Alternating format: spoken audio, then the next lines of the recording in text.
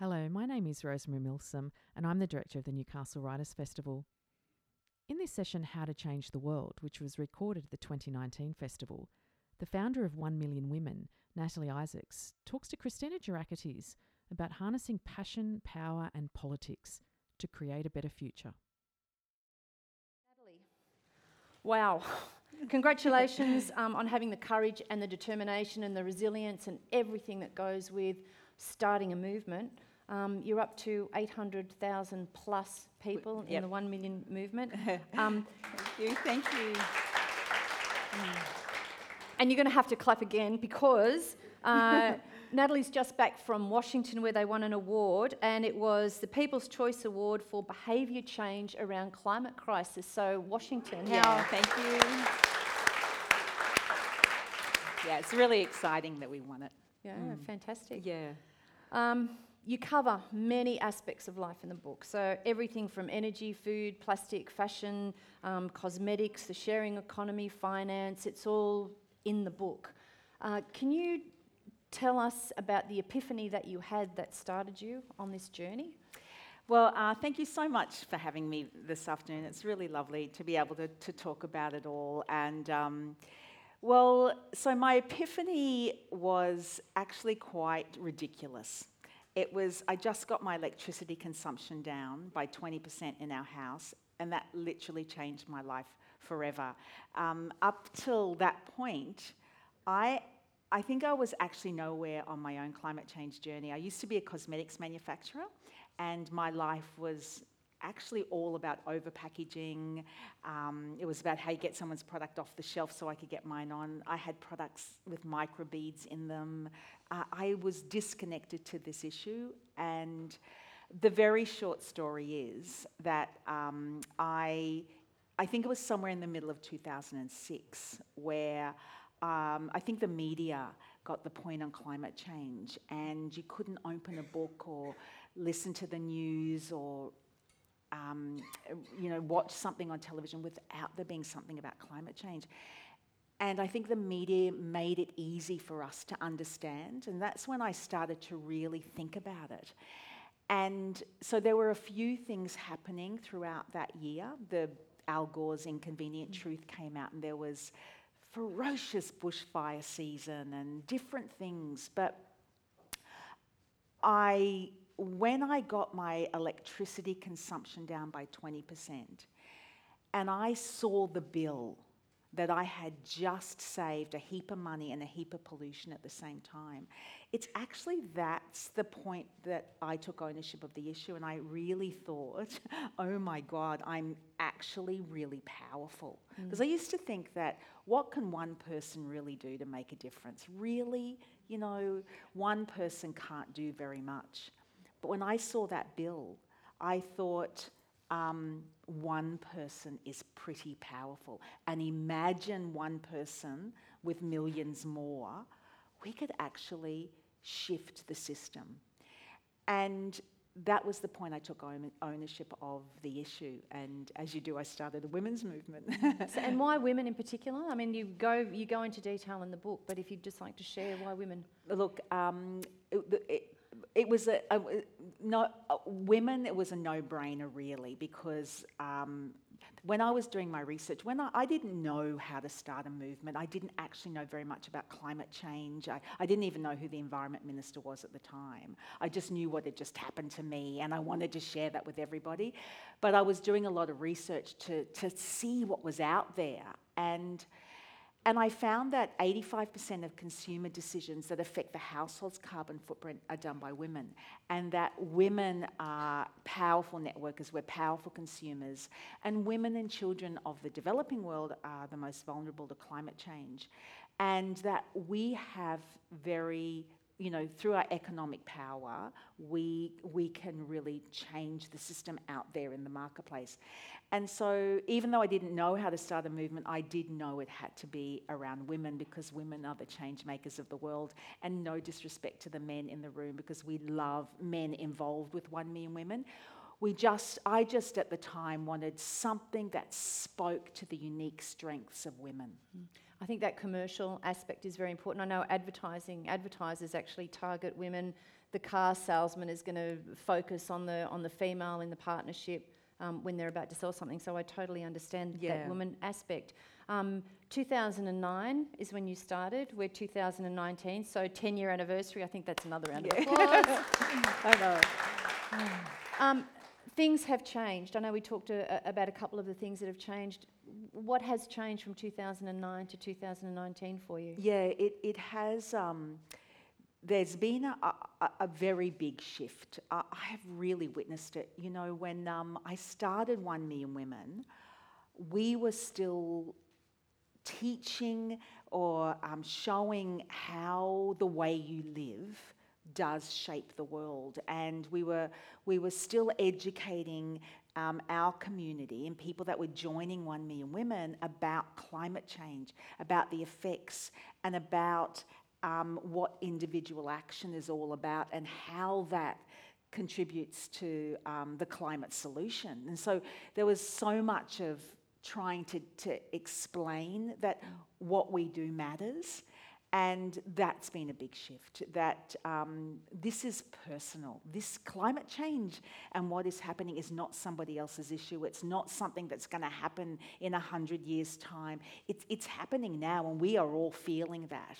And it's become a personal story for us all. You know, it's the plastics in the ocean, it's the food waste in landfill, it's the overconsumption, it's all those things that are part of daily life is a contributor to climate change.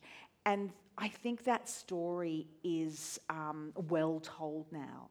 And so we don't have to convince people anymore that what we do matters, because people that are there. So that's been a big shift. I mean, look, there's been a big shift in just the solar revolution. When I started 1 Million Women, there were 15,000 households with solar.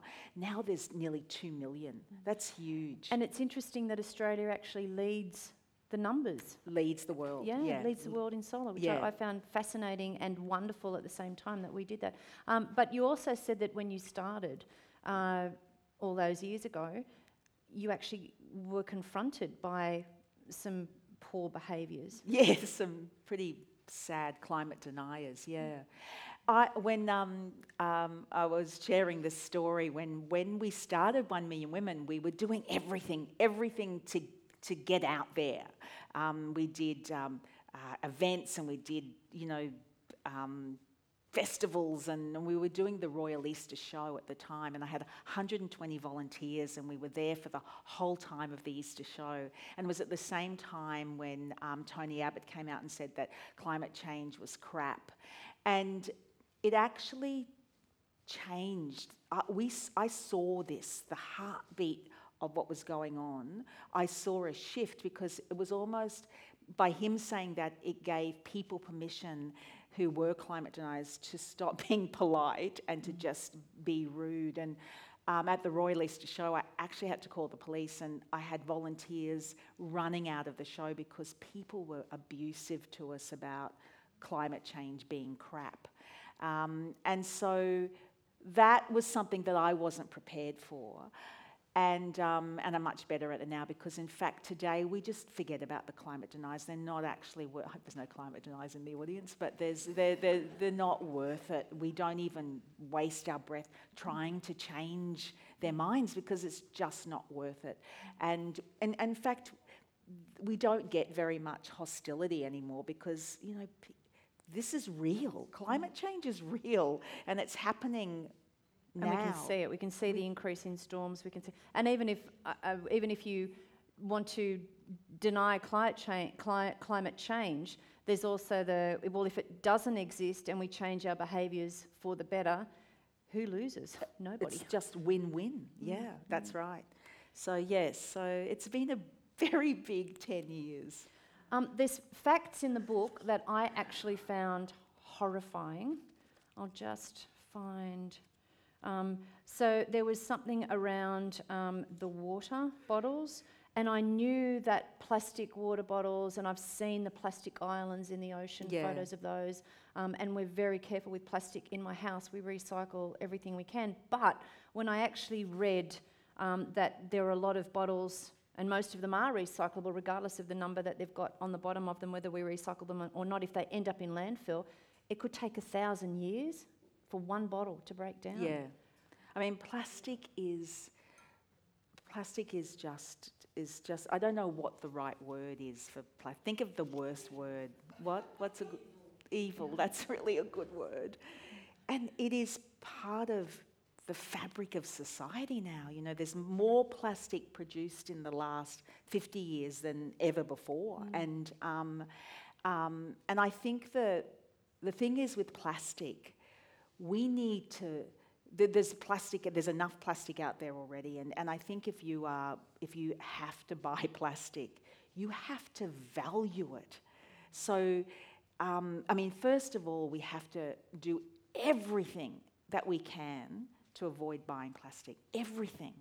And it isn't easy because it's everywhere. But when you do buy plastic, truly value it. Understand what you can do with it, the longevity of it. What are you going to do when you're finished with whatever it is? Can you pass it on to somebody else? Can you use it for something else? It's really important that you think about that when you're buying something that is plastic, because we are a throwaway society. Australia is huge. We buy a piece of plastic, a plastic takeaway container, a coffee cup with the plastic lid, or the plastic's in the coffee cup itself. We are a throwaway society, and if we could just stop throwing away single-use plastic, that would be a huge start. I know it's hard to eradicate it all, but start with one thing, single use, then go on to the next thing of, do you really need whatever it is in plastic? And try to eradicate plastic as much as you can from your daily life. I think that's the beauty of the book. It's not just here's the facts and here's the stats. Here's all these small things that you can do on a daily basis. Just start with one and look at the difference. I'd like to talk about one more horrifying stat that I found there's a few, like we're bad. I'm so sorry, but everything has a solution. It does, and it has a happy stat, ending. and here's what you can do. Yeah. And I think that's a great structure in the book. It's not just here's a problem, now go solve it. It's here's a problem, and here's how we can solve it together, not just singly together. Coffee. Newcastle has lots and lots of coffee shops. We're pretty good coffee drinkers. We're coffee snobs, in fact. But what I found... Really? Yeah. Are we? Yeah. Well, I am anyway. So coffee pods were one of the things, and also the cups that you mentioned. But a staggering 55 million pods get thrown out every single day, and one coffee pod takes 500 years to break down. I love your comment here. Thanks a bunch, George Clooney. I'm sure he had no idea when he made the ads. I know. And I'm wondering how many, coffee pods he's actually sold. But you had some more interesting things around the cups and the biodegradable cups. The cups, 500 billion coffee cups get thrown out every year. I know someone will know the math about what's that every second, but it's extraordinary. And, when you're changing the way you live and you're changing, behaviour is not easy to change. When I started 1 Million Women, I thought we'd be at 1 million women in 6 months, because I thought, who wouldn't want to jump on board and profoundly change every aspect of their lives? It isn't easy, because we're trying to do it in this structured framework of our high consumption society. But sorry, I went off track there for a second there, but bringing it back to the coffee cups. The biodegradable aspect. Well, I know. When I was changing the way I lived, and coffee cups is a really good example of this, I would have my keep cup or whatever cup I had, and I'd try hard to remember it. And then when I didn't remember it, I would go, that's all right, it's okay. It's just one. I'll just get this one and I'll remember it tomorrow. And I did that for quite a while. And where I got to the point where I went, you cannot do that. If you don't have your cup, you don't get your takeaway coffee, or you sit in and have the coffee. Do not buy another takeaway coffee cup. And I made that decision, and once I made that decision, I don't ever forget my coffee. I just don't forget it anymore. And I think that climate change is all around us, and we've got to get to the point that, yes, do one small thing and let it move you to the next and to the next and to the next.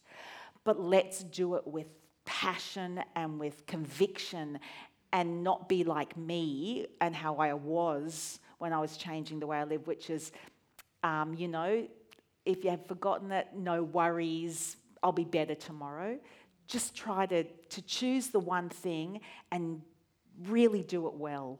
And then you'll move to the next thing and the next. And it becomes easier, doesn't it? Once you realise it wasn't that hard after a period of time, change becomes easier.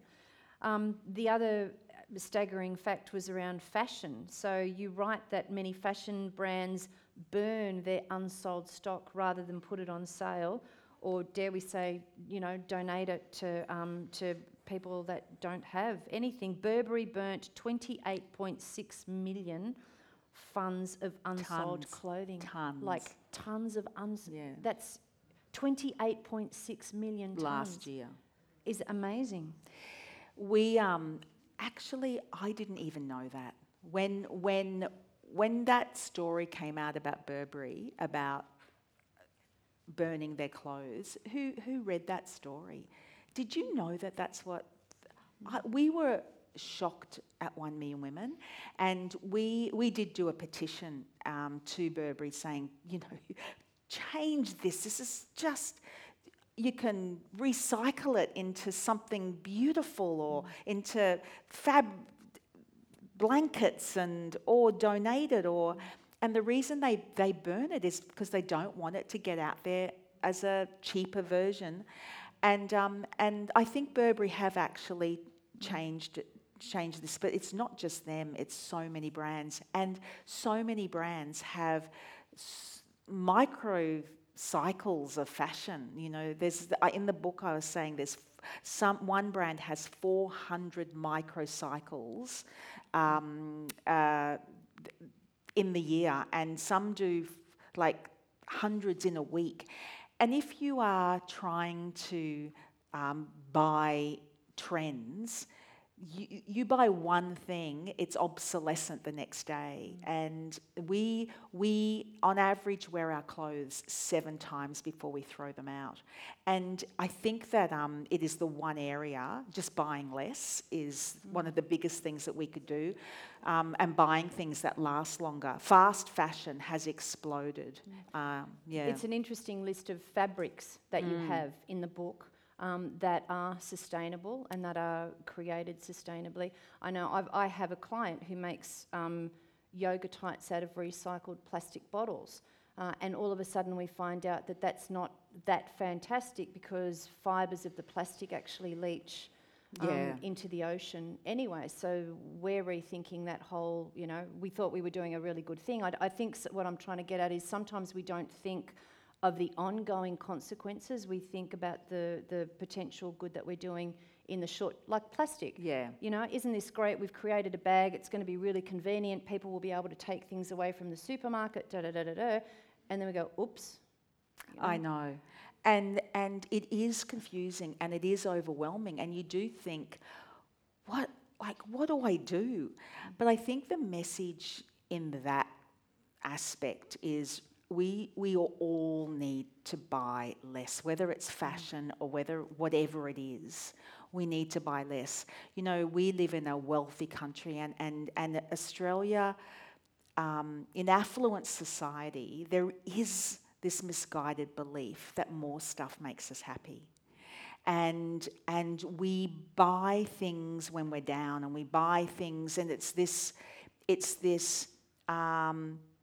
transient happiness, because we are happy when we buy it. Not everything, of course, but it's not long lasting. And if the world lived like we do here in Australia, we would need 4 planets, and we only have one. And I think that is, because it is confusing. What do I buy? What's going to be the microfiber that gets into the ocean? And I think it's just we all take a breath and we buy 50% less and we make things last longer. That would make a big difference. I think that's the beauty of the book, though, because you go through each of these fashion, cosmetics, plastics, everything, and you go, here's what's actually happening and here's what you can do. And I'm reading the book going, oh yeah, tick, tick, oh my goodness, I'm not doing that. How do I integrate that? So the book is very practical. Yeah. How did you come up with the format of, how did that epiphany happen? How did you go, we can't just put a book out about the rotten facts? Yeah. Oh, it's such a good question. Thank you. Because it literally is the story of how I profoundly changed how I lived and made it stick, and what we do at 1 Million Women. Because at 1 Million Women, we don't waste our time talking about, we give the facts, but we don't leave you in that place.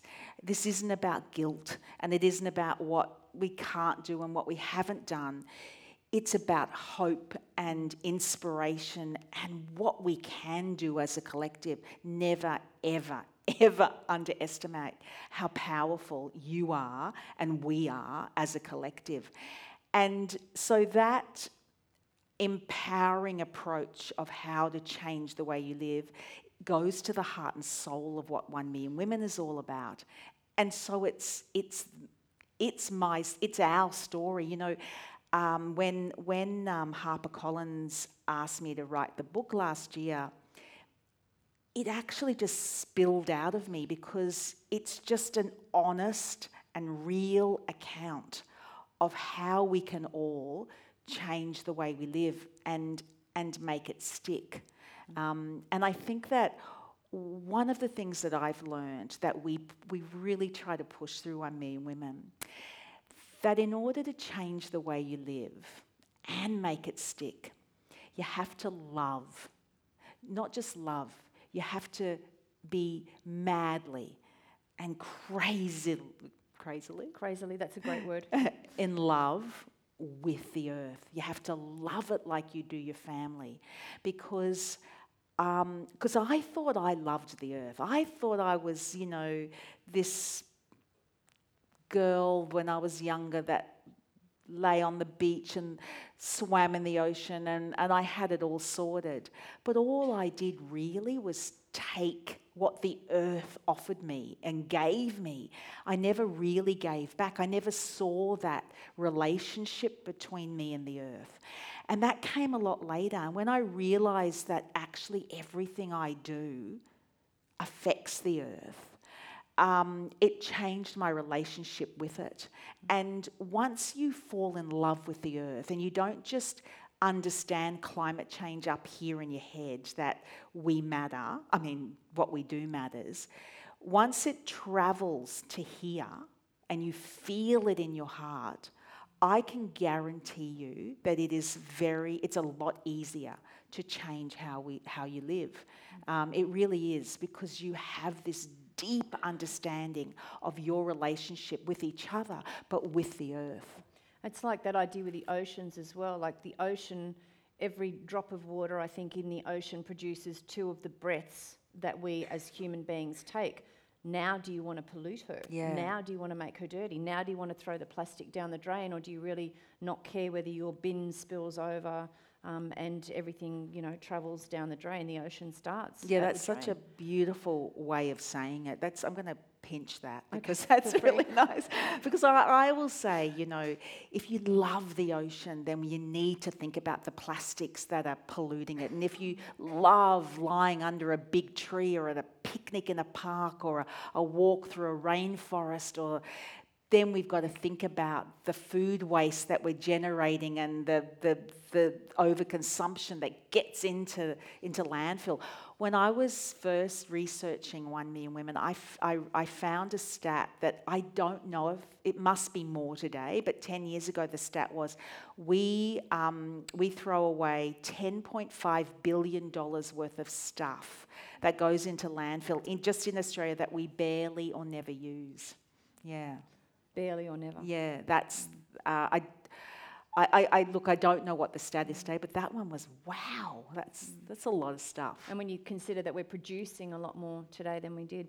I guess it comes back to almost turning the clock back to what our grandparents and parents, even my mother used to say, buy one piece of clothing that's decent and it will last you a long time. It's kind of turning the clock back on that fast consumerism, which you do write about, that fast consumerism in the book.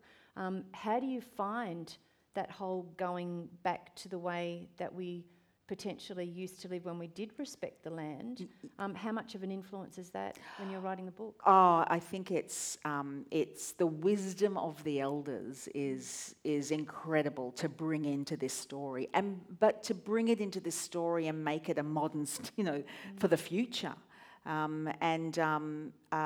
So it's always a big part of moving forward, because I think that today everything is fast, and fast fashion, fast food, fast cosmetics. I was part of it all, and we just all need to slow down and bring all that slowness into what we do. Let's talk a bit, because you mentioned quite a bit in the book about the power of the individual dollar. So yes, never doubt what the individual does, and our dollar speaks. So you talk about watching who you're buying from, sending messages to supermarkets, your superannuation funds. Yep. Can you just tell us a bit more about that? Because, in fact, I'll just read one little thing from here. And it's in the Why Women. But it is every dollar we spend or don't spend shapes the world. And one of the things, you were talking about superannuation and banking, they are actually one of the easiest things that you can do right now in terms of making a big difference. Looking into where your super is and who you bank with. And when I was doing my research for myself, when I was having my epiphany and starting 1 Million Women and seeing all these different things, my super was going to funding coal. And I didn't know it. I'd been doing 1 Million Women for a couple of years before I actually really understood those aspects and looking at my super. And it was funding coal. And so I just changed my super to an ethical fund, and it took me 3 minutes. The same with my bank. And so I think that those sorts of things, don't waste another minute. When we did a survey a couple of years ago about, do you understand where your super's going? One of the biggest comments was, it's not a big priority, so it always gets shoved to the bottom of the list, and I will get to it. Bring it back up.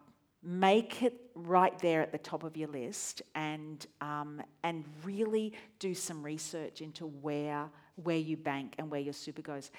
There's and we don't partner with this organisation at all, but so it's called Market Forces. Go onto the Market Forces website, and they will tell you every bank and every super fund and where it sits on the ladder of goodness.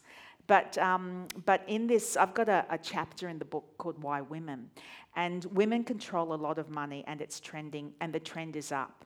It's estimated that women now control 29.6 trillion of the world's wealth. That's just a little more than 10% of the total global wealth, and it's trending up. In fact, by 2028, women will be responsible for about 2/3 of consumer spending worldwide. And just think, if we can use that spending power for the good of the planet. If we can buy the unpackaged product instead of the packaged one. As consumers, we are powerful. When I was a cosmetics manufacturer, and I manufactured a few brands, fast fashion. I had one beautiful brand called Natalie. I don't know if any of you know it, but the other 3 brands I did for department stores, and they were fast. I would go to the buyer with my product, and it was $29.95, and it would be this beautiful box it'd be a beautiful product for empowering girls. And but by the time it got onto the shelf for Christmas, because they're Christmas lines, the department stores would over the course of the year would go, yeah, Nat, it's fabulous, but now look, we need to make it $9.95, and we need to make sure that product's in a box. Like, you've got to put plastic around those, and that needs a plastic acetate box, and then you'll need to put plastic shrink wrapping over that, and then you need to put in a plastic tray, and then we need to put it in a plastic outer, a shipper. And so for me to make a $29.95 product $9.95, I had to just get crappy product in all these layers of packaging, and it made me sick by the end of it, thinking about my products around the Christmas tree, ripping off all that plastic, and a week later the product breaking anyway. And it was all, I was part of the system, and it was all I was interested in. I didn't care about the quality in the end. All I was interested in was you buying that product off the shelf. And I would go to Target around Christmas time and just watch people. And I was doing it to see how much of my product was getting off the shelf. But I would watch this frenzy of people just grabbing my and other stuff too, knowing that it was crap. That's the power of the consumer. Because if you left my product on the shelf to gather dust, the buyer would have had to have changed it for the following year. Every time you buy something, you are sending a message to the manufacturer. Every time. And I think that's a really powerful thing for us all. I think interesting around Christmas as well, when you write that the wrapping that we use could wrap the planet 9 times. That's just with wrapping that ends up in the bin. I mean, we think we put it in the recycle bin if it hasn't got all that glossy stuff, or it's not cellophane. But do we need all that packaging? Packaging is a big thing. Some of the supermarkets are now committing to less packaging. Have you? I've seen that. I went and had a look.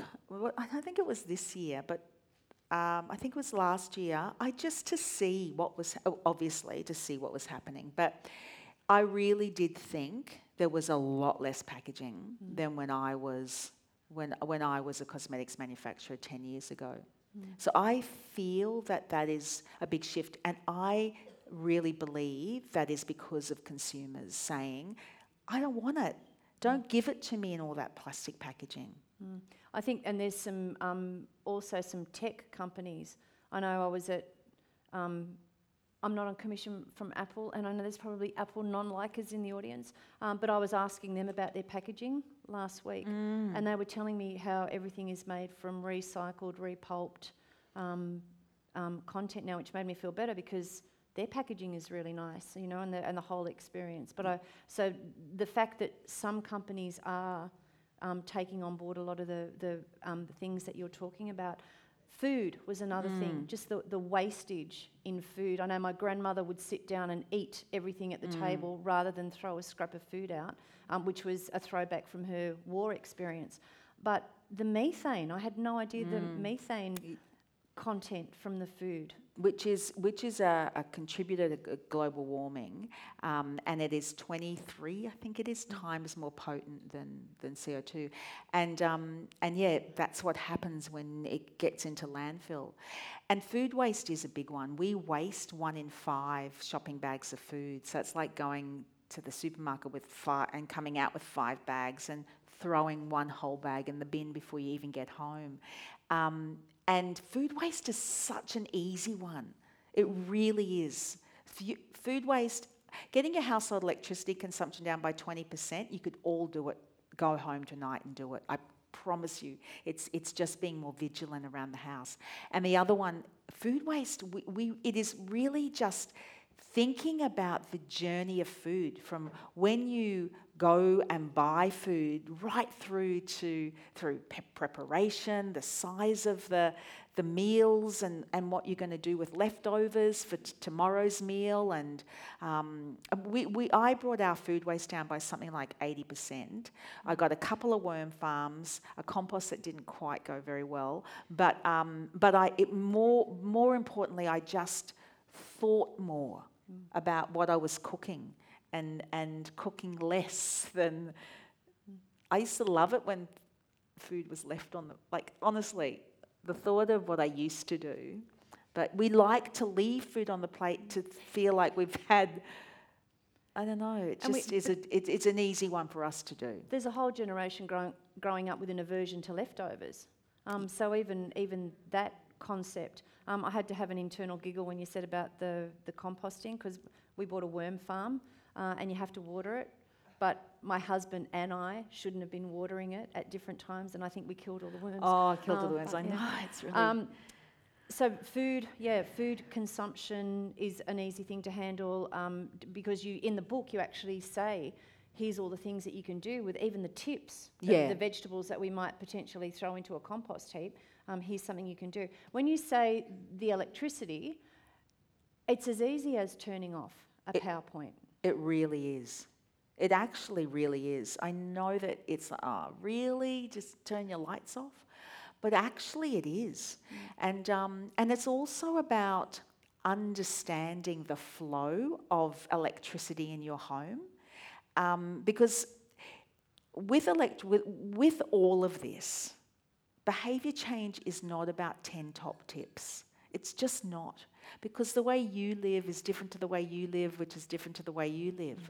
And you have to, I think, understand how you live and then make it all work for you. And when we were doing, at 1 Million Women a couple of years ago, we did a project called Women Power. And it was about getting your household electricity down by 20%. We had 10 very different households, really different. It was, a single parent. It was uni students. It was a more affluent household, low-income earners. It was a whole mix of...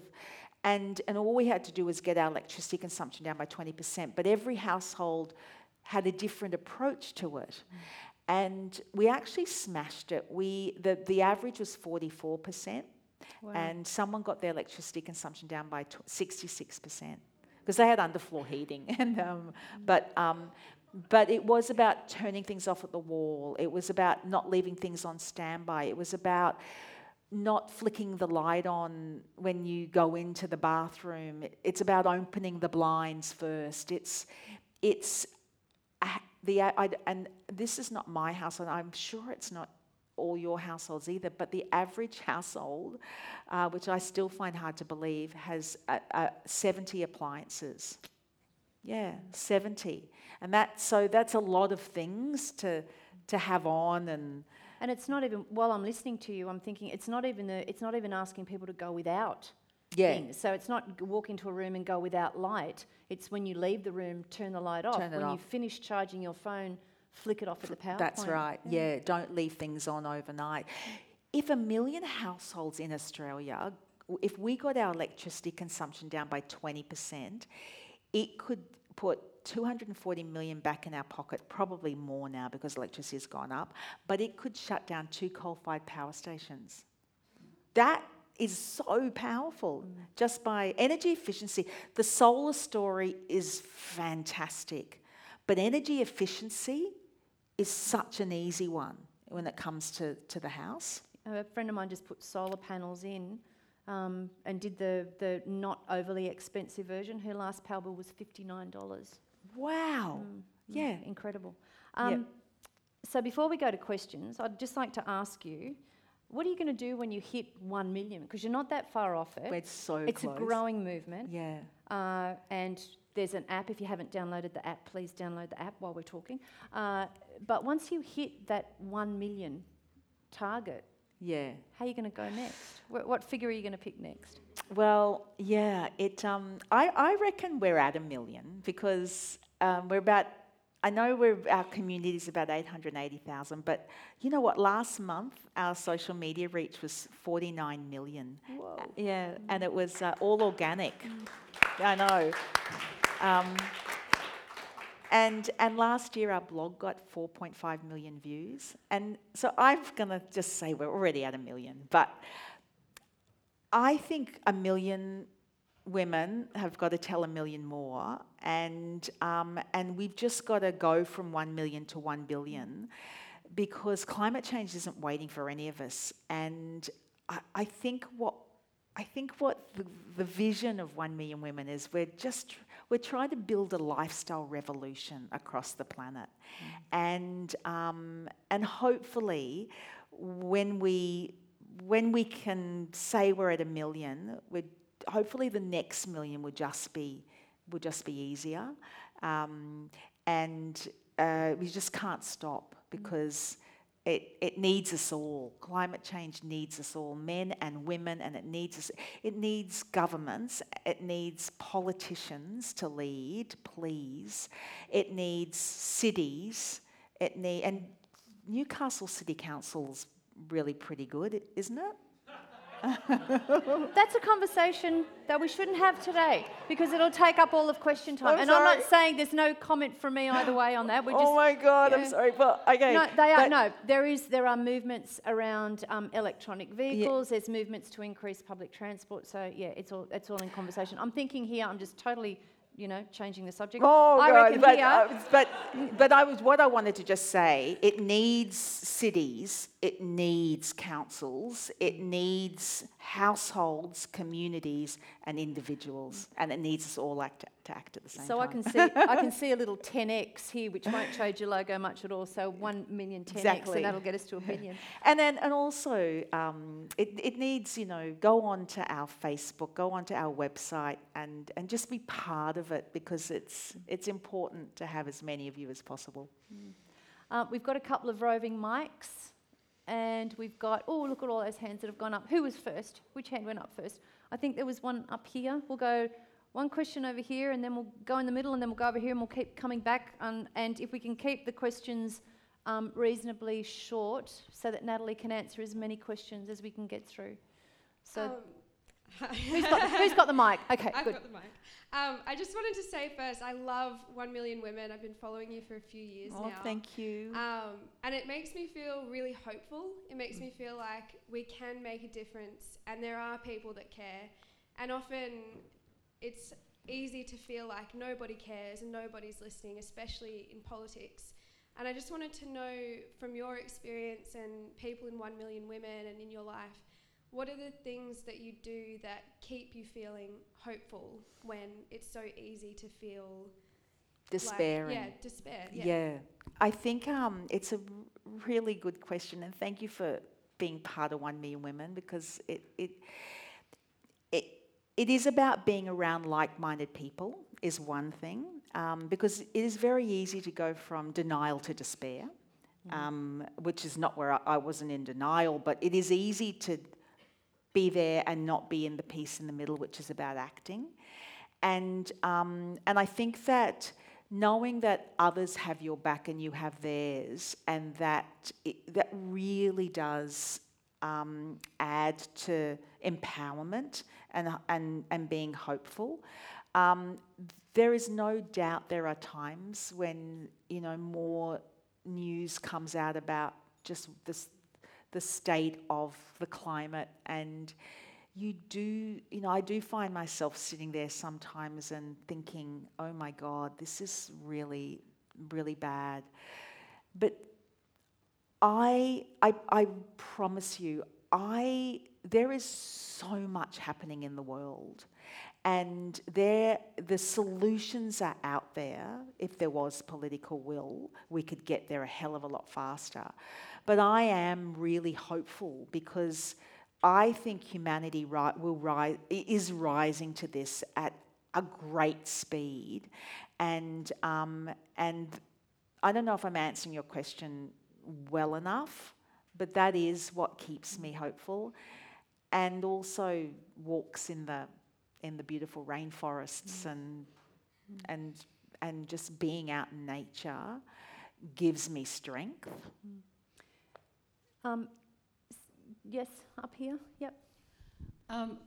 Thanks very much for all you do, and I've just Thank signed you. up and Yes. downloaded while I'm sitting here. Well, actually, the app is still, it's in its beta stage, so about another 2 weeks we'll have the real app. So, But sign up now. But it's sign okay. up, but It's sign okay. up because the real app will come out. But sign up on everywhere else. But I'm sitting here sort of listening to what you do at an individual, like you're encouraging individuals, and you said we need to partner with Newcastle. Well, here we are, we're Novocastrians. We need to partner with Newcastle City Council, and most of us Did I? laughed. I didn't say that. I didn't say Supporting. that. Anyway, Well, but there needs to be a community A collective. focus, and I just Yeah. wondered, it's just a short question, to what extent we have a really transition town, you know, the grassroots community-based organisation. To what extent do you partner already with those sorts of groups that operate on very much the same philosophy as you do, but more, you know, they encourage people in neighbourhoods and certain streets to work together to achieve the same outcomes that you're working to achieve? Yeah, it's collaboration is the most important thing, and that's really what we're doing now. So we have partnered with about 20 councils for our app, and exactly what you just said about streets and communities. When we launch our app, we can geofence absolutely anywhere, and it's hard to explain, but you'll know it when you see it in the app. But it is critical now for us all to collaborate as best we can, and to all support each other with what we're doing, so that you're not one group over here doing this and somebody else over there doing that. That's still important, but I think it's really important that we bring it all together, and that we collaborate and show the collective power that we have. And it's the one thing that 1 Million Women has. It's been our reason for being, is to be able to show the power of the collective when we all act together, whether it is one street or whether it's one council area or it's one state or it's one big group. It is about, this is the power when we act together. And when in the app in a few weeks' time, you'll see that at any moment, you'll be able to see that this is how many of us are acting on this one action, and this is what it means. And there's a global map that shows you where we all are in the world. And I think that's really important, because individual action can seem very lonely if you don't see it as part of a collective. And you don't, because, you know, if one person's, you know, not buying that coffee cup and you think, I'll sneak this one in. Mm-hmm. But if you see 75,000 of you have done that one thing, it's pretty powerful. Mm.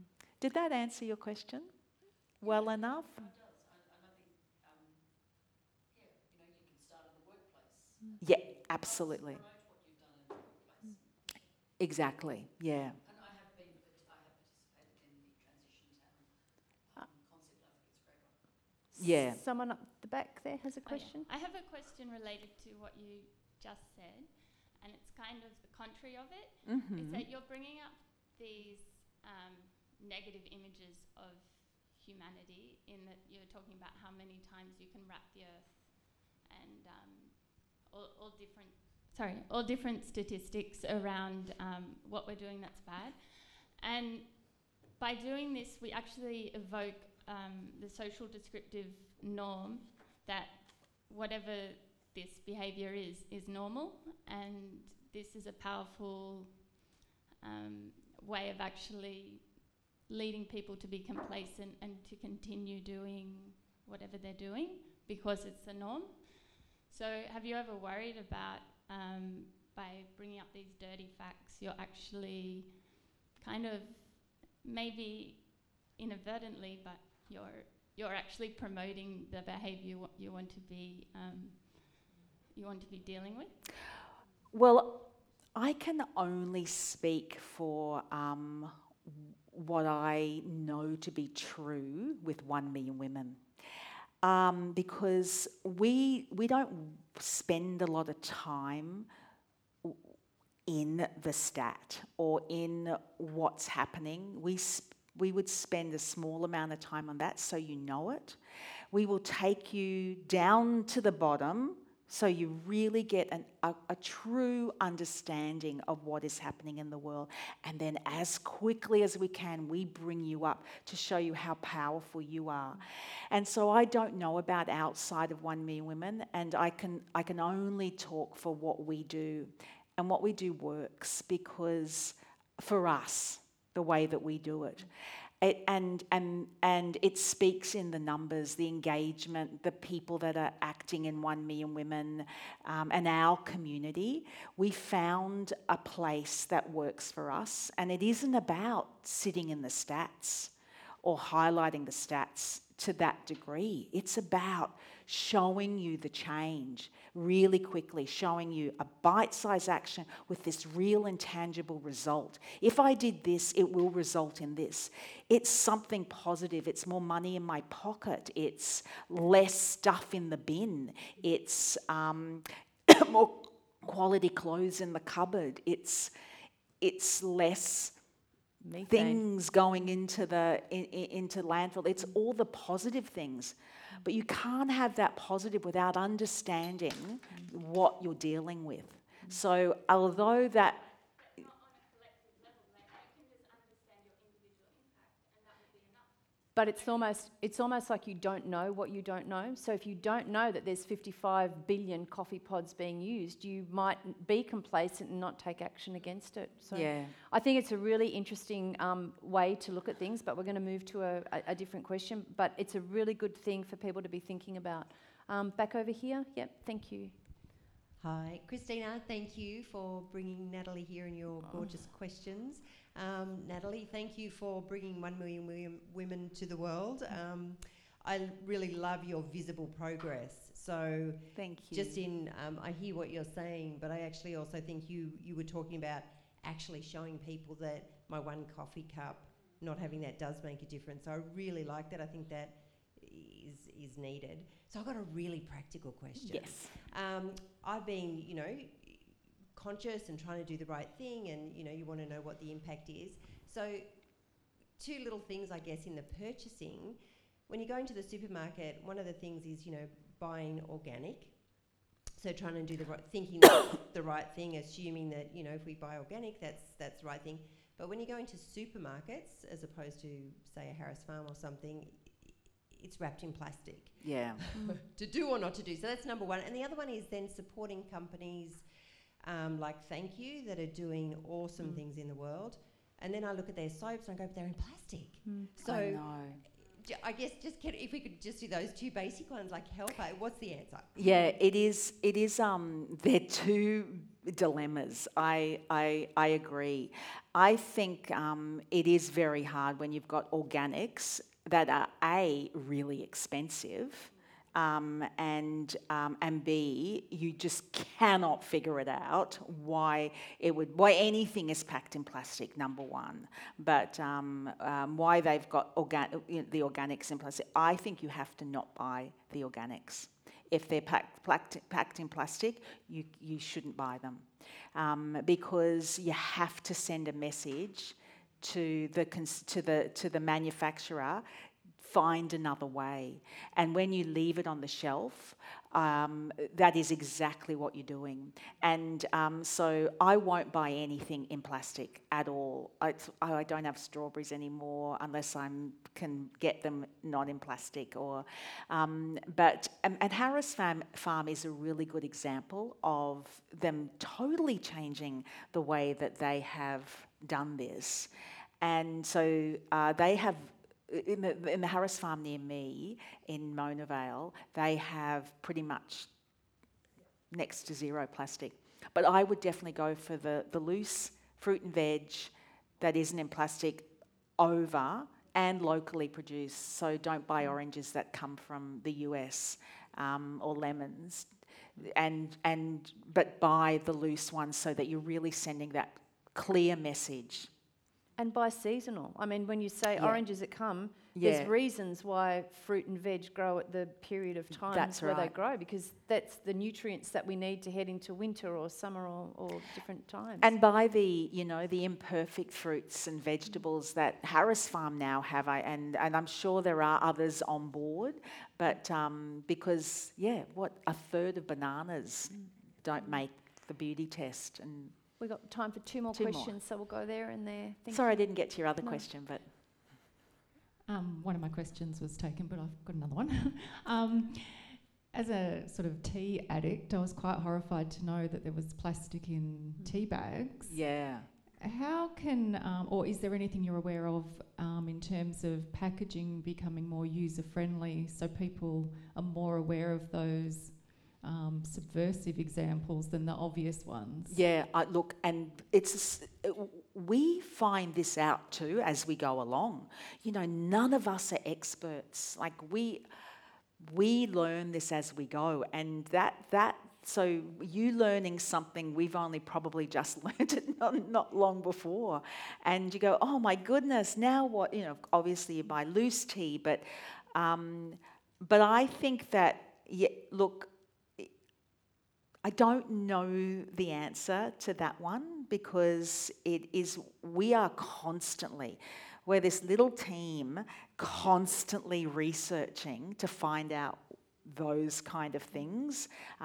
It's like the plastic in the rim of the coffee cup. You think maybe the cup itself is okay, and you've just got the plastic lid, but the cup has got a plastic film in it, and until it's being brought to your attention, you don't know these things. I think you've just got to do the best you can with the information you have and just keep on looking for it. And we'll keep on giving you as much information as we can along the way. I think if we wait for perfection, we never do anything. But if we make small changes, we can be effective. They will take you along, yeah. Mine are not questions. On the packaging, I met a lady in February in Hobart who said she never leaves the store with the packaging. She removes it and leaves it for the store. Yeah. The other one is, I live in Lake Macquarie. They are much, much more ecologically minded than Newcastle. And about 8 years ago, I picked up a poster which says, plastics are like diamonds. They last forever. It is still on the wall next to my garbage bins. It's a good reminder, not only to myself, but to the other members of my family. Yeah, that's good. Thank you. Yes. Thank you so much for what you're doing. Thank you. Thank you. We've got time for one more question now. We've got one over here. Thank you. It's not a question. The question? Yeah, mine's... I think we're recording, so it's better if you... It's not a question, it's just, who's been to the farmers market this morning? Who? There's where you don't have to use plastic. Exactly. There's where you're supporting local business, and you can buy organics. Look, I cannot be more supportive of that. Yeah, get to the farmers markets, because not only that, you get to meet people and you get to meet the producers, and it actually makes you think, wow. Yeah. And you go, wow, I am going to be more thankful and grateful for this food that I've just bought from the person who's been growing it. We're going to go 2 more questions. I'm going to run 5 minutes over, just like I did this morning. Don't tell Rosemary. Okay. My question is about takeaway food containers. Don't say don't buy takeaway food. I cook a lot, but once a week, once a fortnight. I love Thai takeaway. I've looked this up on the internet. I can't find an answer. Can I just take a container from home? Yep. Can they refuse to fill that? They will say, I'm not going to fill it, but just be firm and just say, I want you to fill it. And we did some research into that, and that we believe that you can just go, please fill it. That's it. Get your takeaway. Absolutely get your takeaway, but take your own. I take all my own When containers. I was a child in the 50s, we used to take saucepans to the Chinese. Yes. Yeah. Well, there's one more question down here. We actually ran a women's event where we had a whole plate of leftovers, and there was a homeless, Feed the Homeless in Civic Park, and we were actually stopped from walking out of there because of food poisoning. Anyway, I won't tell you that we actually got it over the fence and passed it over. Your question? It's about the workplace, and where I work, they often use plastic. And we were all offered some lunch, and they offered me a plastic plate, and I said, I'm sorry, I don't do plastic. But it can sometimes be perceived as being, I don't know, does anyone know what I mean? I know that, the difficult or you're wearing something on your sleeve. It's a very difficult thing. You know, that is true, because we need to change the workplaces, and it's got to come from within, and it's got to come from people like you and like me, and we've got to explain why we shouldn't be using plastic, and there's a new way of doing these things now, and it's all out there, and I think that just keep going with that, because or create a workplace challenge for a week where there's no plastic, or we're actually doing something like that at our 10-year anniversary, where we're going to do it. But you've tried, yeah, I know it is, and it is a hard one. But I think just stick at it. And stay in your comfort zone, like whatever you're comfortable with, really. It's the little changes that we're all comfortable with that are going to make the difference. You know, Rosa Parks got arrested. We don't all have to get arrested, but we can all make small change. I'm going to ask Natalie to close by reading one of my favourite parts in the book. So this is totally self-indulgent. So would you mind reading that? Yes, just and then from we'll here? Yeah. Oh. Yeah. I realised that everything I did was connected to Earth. Its well-being was not someone else's issue. It was mine and that of my family and friends. Everything we do makes a difference. After all, fighting for its health is fighting for the health of humanity.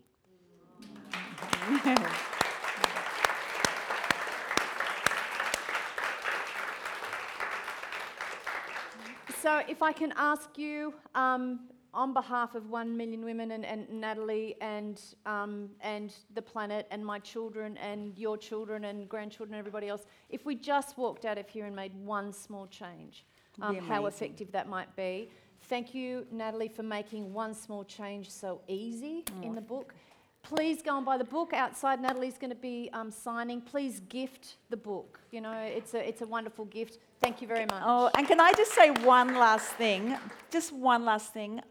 On the 25th of May, we're doing if you can make it down to Sydney, we're having a big party at Carriage Works for our 10-year anniversary. Has anyone seen it yet? Do you know who's coming?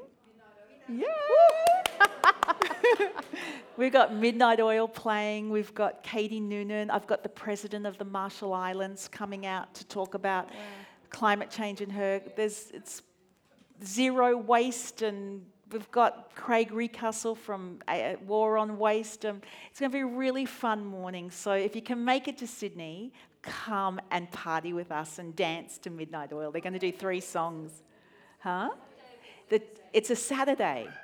So you could go to the farmers markets down at Carriage Works, and if you go to the 1 Million Women Facebook, you'll see the event there. It's called the Love Earth, 1 Million Women's Love Earth Festival. Yeah. Thank you, Natalie. I hope you enjoyed listening to this conversation from the 2019 Newcastle Writers Festival. Save the date for next year's festival, April 3 to 5, and follow us on Facebook for regular updates.